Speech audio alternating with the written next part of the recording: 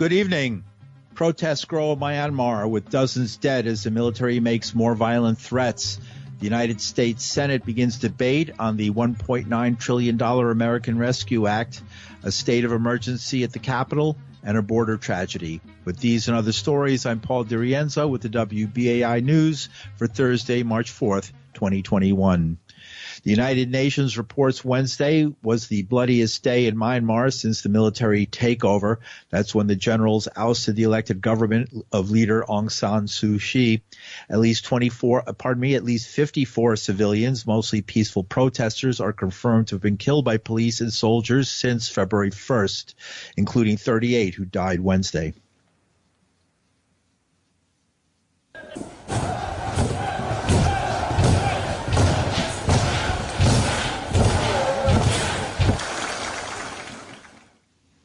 Videos posted on social media show police brutality, police beating protesters and summarily executing others in the streets.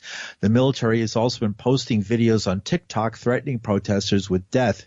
Video showed armed police stopping an ambulance at gunpoint and forcing 3 medics out before attacking them. 6 cops can be seen smashing the medics over the head with rifle butts, beating them with truncheons, kicking them in the head, and blasting out the windows of their ambulance with shotguns. In another part of the country, also known as Burma, fighter jets buzz civilian areas. At least 1,200 have been arrested, including journalists working for the Associated Press. A United Nations spokesperson condemned the targeting of journalists by security forces. The video is extremely disturbing to anyone who sees it. I mean, I've seen it. The Secretary General and the UN family has repeatedly called on every country to allow journalists to do their job free of harassment, free of arrest, free of violence. I think we have seen in Myanmar in recent days harassment, arrests, and physical attacks on journalists. Those must cease, and those journalists who have detained, along with the other people who have been arrested, should also be freed. UN spokesperson Stéphane Dujarric, a human rights activist and former special rapporteur to Myanmar, is Yang Hee Lee. She says the country is being terrorized by its own military. The behaviors, the actions of this so-called military are terrorist-like behaviors. They have snipers and on high-rise buildings or on tall buildings. They are aiming at and shooting at the civilian population. UN, they should really be ashamed of what they've done or not done. They haven't been adhering to the UN Charter to protect and to restore or to maintain or to secure peace and order. The Security Council have really not done its job. And that's Yang Hee Lee, the former special rapporteur to Myanmar. She is living in that region at this time. Women have been on the front lines of the struggle for democracy in Myanmar, despite the danger, in the struggle to return the country's female leader, ousted by an army that's entirely made up of men. It's become called a sexist coup. Mai Kyle Sin, also known as Angel, who was 18, was buried today, shot in the head by a sniper yesterday as she wore a T-shirt with a simple message: "Everything will be okay." She's a hero for our country, said a friend at the funeral. The executive director for Nonviolence International is Michael Beer. He's traveled to Myanmar many times. The people of Myanmar came out on the streets today again after 38 people were killed yesterday. Unbelievable courage and commitment. They're showing up all over the country in the streets. Men, women, people of all ages. It's very inspiring to see, and it's very disgusting to see the violence and the repression by the security forces. Yesterday, one of the most difficult things to watch was police pulling 4 ambulance medics out of their van or ambulance and then beating them brutally with their guns and kicking them, and we heard that perhaps one of them died. And this went on and on and on in front of the cameras. So their brutality against the civilians the nonviolent civilians, unarmed civilians, is disgusting, and the people are rising up. Worldwide, we've seen the UN speak up as best it can. We want it to do more. The United States has spoken up reasonably well, but we need the whole world to speak up, and we need the citizens of the world to speak up, because this brutality is encouraging others around the world. These military and these dictators, they see what other countries can get away with and see if they can do it in their country. We are seeing an authoritarian drift in the world, and we need to stand up to authoritarianism wherever it may be. A unique aspect of this uprising are the role of women. One of the reasons that this is happening is it's a sexist coup. The military, which is all men, are envious and jealous of the political leader of the country, who's the overwhelmingly popular leader of the country, Aung San Suu Kyi, and they're jealous that they don't have power. First protesters on the streets were 2 young women about 5 days after the coup. Their leadership in all over the country and in the diaspora is terrific, is one of the reasons why so far they've been able to maintain some momentum. We know from research on nonviolent struggles that maximizing participation is one of the factors that leads to success. And that means that when women who are half, and girls who are half the population, are participating in nonviolent struggles, there's a much greater likelihood that they're going to succeed. Mm-hmm. What, just some background, the nonviolent means, the sort of Martin Luther King, Gandhi, why is that? Based on their experience. They've had 70 years of civil war on the periphery of their country, and most of the people realize that they don't want civil war anymore, and that also the military has all the guns, and they're not going to be able to defeat the military with Molotov cocktails or citizen weaponry they might have. Most of the successes around the world against dictators and authoritarian regimes has been by nonviolent struggle as opposed to armed struggle. It's both tactical or a strategic decision, as well as one in which they don't want to kill their fellow Burmese to achieve the freedom and the democracy and the federal democracy that they want in that country. They do have a Buddhist heritage, many of them. Buddhism does have strong principles that are based in non-harm, and that is influencing some of the citizens of that country too. And last thing, what can we do? As citizens, we can boycott companies that are doing business with Burma. We can pressure our government to have targeted sanctions on the military, not on the people, but on the military and their military corporations. We can push the United States to engage in a multilateral manner, not in a unilateral manner, get the world to work together to solve lots of problems and not get into this geostrategic contest with Russia and China and all this silliness that is meant for weapons and arms sales. We need multilateralism, working together with all of these partners to try to solve problems. And that was Michael Beer. He's the director of Nonviolence International, and he's traveled to Myanmar, many times. Women have the most to lose from the general's resumption of full authority. In the general's worldview, women are often considered weak and impure. Traditional religious hierarchies in this predominantly Buddhist nation also place women at the feet of men. And in related news, Myanmar's military rulers attempted to move about $1 billion held at the Federal Reserve Bank in New York days after seizing power on February 1st, prompting United States officials to put a freeze on the funds. The transaction in the name of the Central Bank of Myanmar was first blocked by Fed safeguards. U.S. government officials then stalled on approving the transfer until an executive order issued by President Joe Biden gave them legal authority to block it indefinitely. The United States, Canada, the European Union, and Britain have all issued fresh sanctions following the coup and the Army's subsequent deadly crackdown. And in Washington, Justice Amy Coney Barrett on Thursday authored her first ruling since joining the United States Supreme Court in October. Her decision, with the concurrence of one liberal justice, handed environmentalists a loss, thwarting the Sierra Club's bid to obtain documents concerning a regulation finalized in 2014 relating to power plants.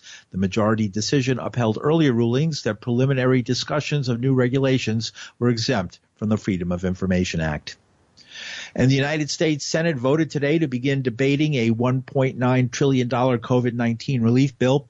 The vote came after Democrats made 11th-hour changes to ensure they could pull the legislation through the divided chamber. The vote to begin the debate was 51-50, with Vice President Kamala Harris casting the tiebreaker. Democrats were hoping for Senate approval of the package before next week, in time for the House to sign off and get the measure to Biden quickly. Meanwhile, Wisconsin Republican Ron Johnson followed through on his threat to force a reading of the 628-page bill in its entirety. Typically, senators skip having the clerk read the entire bill out loud, especially when the legislation is hundreds of pages. In a tweet, Johnson estimated the full reading of the bill could take 10 hours. Senate Democratic leaders estimated it'll take 4 to 5 hours. The Senate clerk began reading the bill at 3:21 p.m. Eastern. The clerks have been taking turns reading the bill out loud. The delay is a challenge. Democrats have said they want the relief bill signed before the last round of emergency jobless benefits run dry on March 14th. Senate Majority Leader Chuck Schumer addressed the delay on the Senate floor. We are delighted that the senator from Wisconsin wants to give the American people another opportunity to hear what's in the American Rescue Plan. We Democrats want America to hear what's in the plan, and if the senator from Wisconsin wants to read it, let everybody listen, because it has overwhelming support. Once the American people have heard all over again about the provisions that make this bill so popular, about the support that is going to lift the country out of the crisis, provide millions of vaccines in people's arms, and set it on a path to strong recovery, the Senate is going to move forward with the bill. No matter how long it takes, the Senate is going to stay in session to finish the bill this week. The American people deserve nothing less. Senate Majority Leader Chuck Schumer today on the Senate floor. New provisions added to the bill by Democrats would have the government cover the entire cost of health care for some workers who lose jobs, up from 85%, boost spending for rural health care and capital projects, expand tax credits for student loans and startup companies, and steer specific amounts to smaller states. Tom Ferguson is professor emeritus at the University of Massachusetts, Boston, and the author of many books and articles. He says the $1.9 trillion package is a necessary bailout that will help the economy. Why is this so much more controversial? Bluntly, I'm sorry to say, I think this actually would produce a lot of money for ordinary people. I agree with the folks who suggest that a lot of people are still really much in need. We live in a money-dominated political system, and you can get both parties pretty easily to agree to do something like let the Federal Reserve bail out the stock markets and help them along by providing a Treasury backstop, basically what they did last year. When you actually start providing real money to ordinary people, it's far more controversial. It's controversial in both parties. Both parties are money-driven to a very substantial extent, I'm sorry to say. Now, is this going to be a budget buster? No, I don't think so. You're still missing about 10 million jobs. That number comes from a piece yesterday by Claudia Sahm on the Institute for New Economic Thinking website. The notion that you're going to have like rampant inflation because you're going to have too much money chasing too few goods, I think is ridiculous. You're a long way from full employment. You need a big spending boost. You should be able to do something for people besides the rich. And right now we've got an economy in which very large numbers of ordinary people, especially if they're black or brown, have been left out or are not able to work, or they have to work and they're sick. You've got unemployment benefits running out in just a matter of days. And you've got lots of rich folks, mostly white folks, working at home who've been paid throughout this crisis pretty well and who are invested in the stock market. most of the opposition to this bill is really about taxes, meaning this. It's quite clear to me that a lot of very wealthy folks don't want to be taxed. They know that they're probably, to the extent they spend more money on the rest of the population, they probably will move the administration to ask for a slightly higher tax on the rich. Frankly, I think that's what the issue is about. It's a sort of future tax rise issue. Normal spending politics in a real ugly way. Is this the end of Reaganomics, what we're seeing, Reaganomics coming crashing? Reaganomics ended back in the great financial crisis when the whole system fell apart back then. And it's not like it ever quite got back together again. It was pretty much Humpty Dumpty. And all the king's horses and all the king's men haven't quite put it together again. So the opposite of that, where they would go from there, would be to a more like FDR New Deal type of response. That's exactly what they should do. All this is really a bailout bill in the sense that we're just trying to get back to something like normal. Normal wasn't wonderful when this thing hit. You were close to full employment. You were not there, although a lot of people were claiming we were. There were all these folks saying, wages, or we can't find workers, but wages weren't rising. You'll know you're at real full employment when you see really rising wages. We have the problem that vast numbers of people can find work only at fairly miserable jobs, a dual economy. This bill won't solve that problem. It'll just get you back to normal. The whole question of changing the structure of work and investment in America so that ordinary people can participate in prosperity, that's going to have to be addressed. It'll have to be addressed by things like Green New Deal bills and things like that. You can't have rampant inflation without dramatically rising wages. Instead, there's at least 10 million jobs short, big unemployment. Tom Ferguson is Professor Emeritus at the University of Massachusetts, Boston, and the author of many books and articles. And in more Washington news, the Capitol Police have requested that members of the National Guard continue to provide security at the United States Capitol for another 2 months. Defense officials say the new proposal is being reviewed by the Pentagon. Today, March 4th, was rumored to be the date for another violent assault on the Capitol by white supremacists, QAnon supporters, and fans of the former president. Law enforcement was on high alert Thursday around the U.S. Capitol after intelligence uncovered a possible plot by a militia group to storm the building. Today's tension comes after hearings yesterday before the Senate Homeland Security Committee, where Major General William J. Walker, head of the D.C. National Guard, said the Secretary of Defense under President Trump made an unusual decision on January 6th during the Capitol invasion.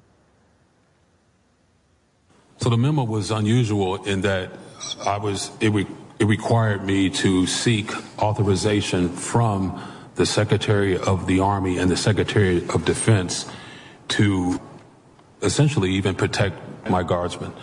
So no civil disturbance equipment could be authorized unless it came from the Secretary of Defense.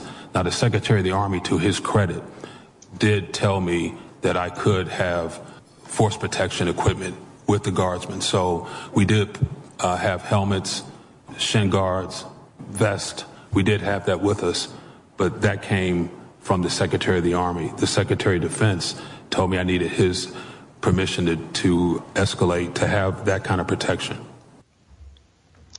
And that is Major General William J. Walker, head of the D.C. National Guard.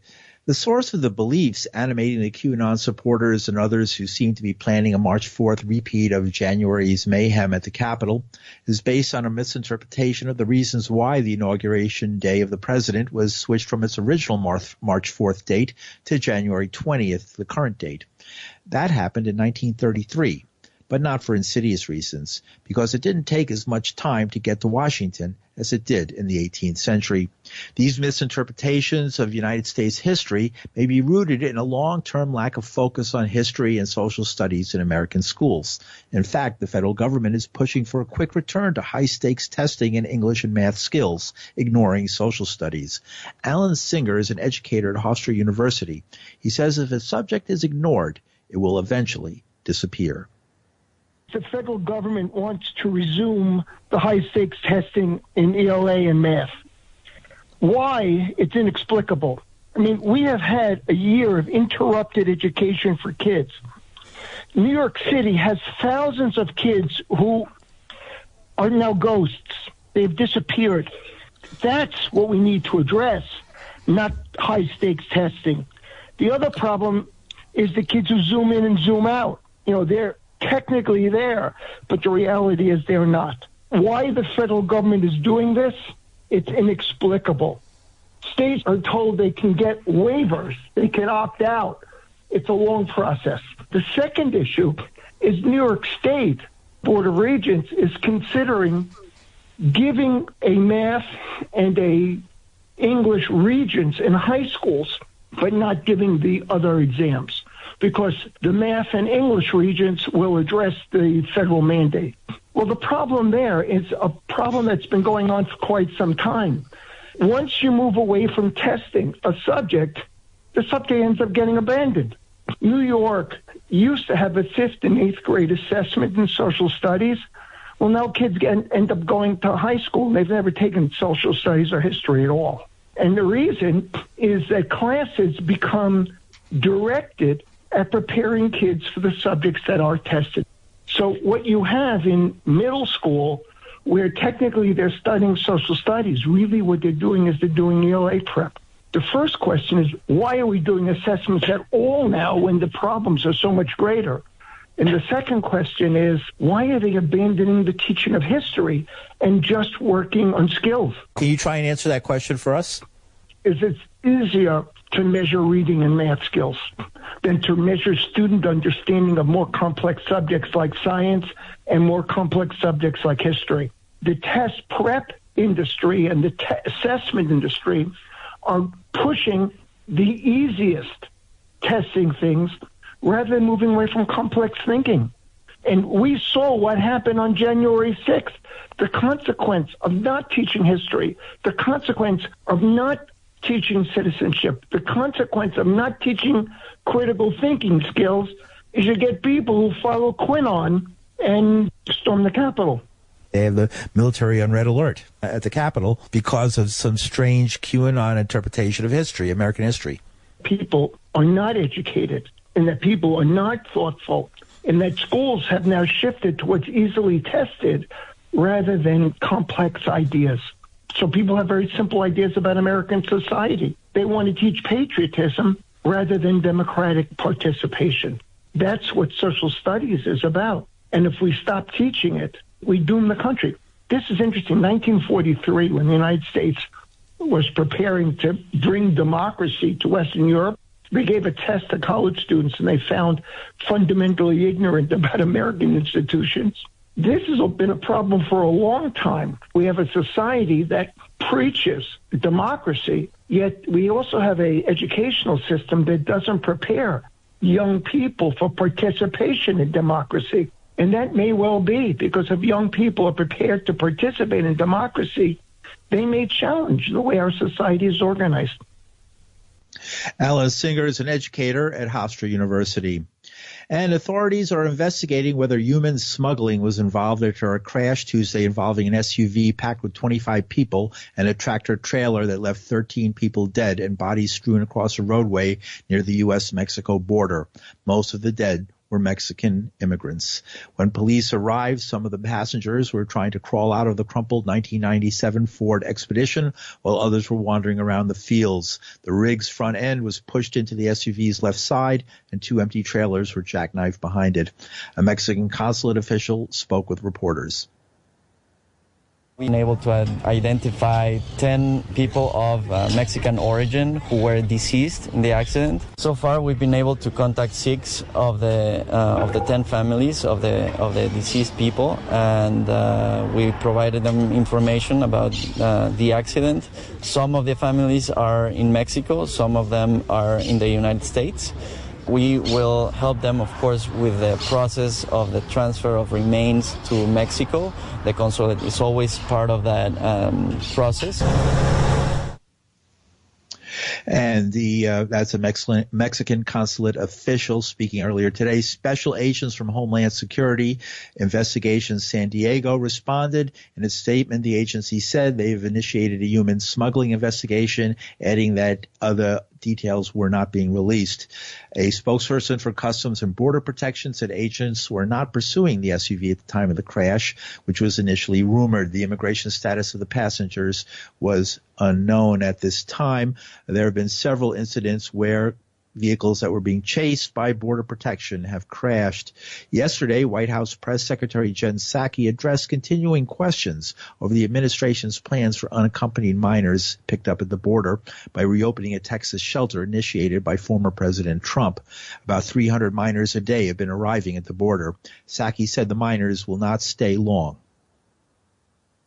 When migrants are placed in alternatives to detention, our policy is for COVID-19 testing to be done at the state and local level and with the help of NGOs and local governments. And that certainly is something that our policy is to have that be concluded before they are even moved to go stay with family members or others they may know while their cases are being adjudicated. And that's some of the news for Thursday, March 4th, 2021. The news was produced by Linda Perry. Our engineer is Reggie Johnson. From New York City, I'm Paul DiRienzo. Thanks for listening.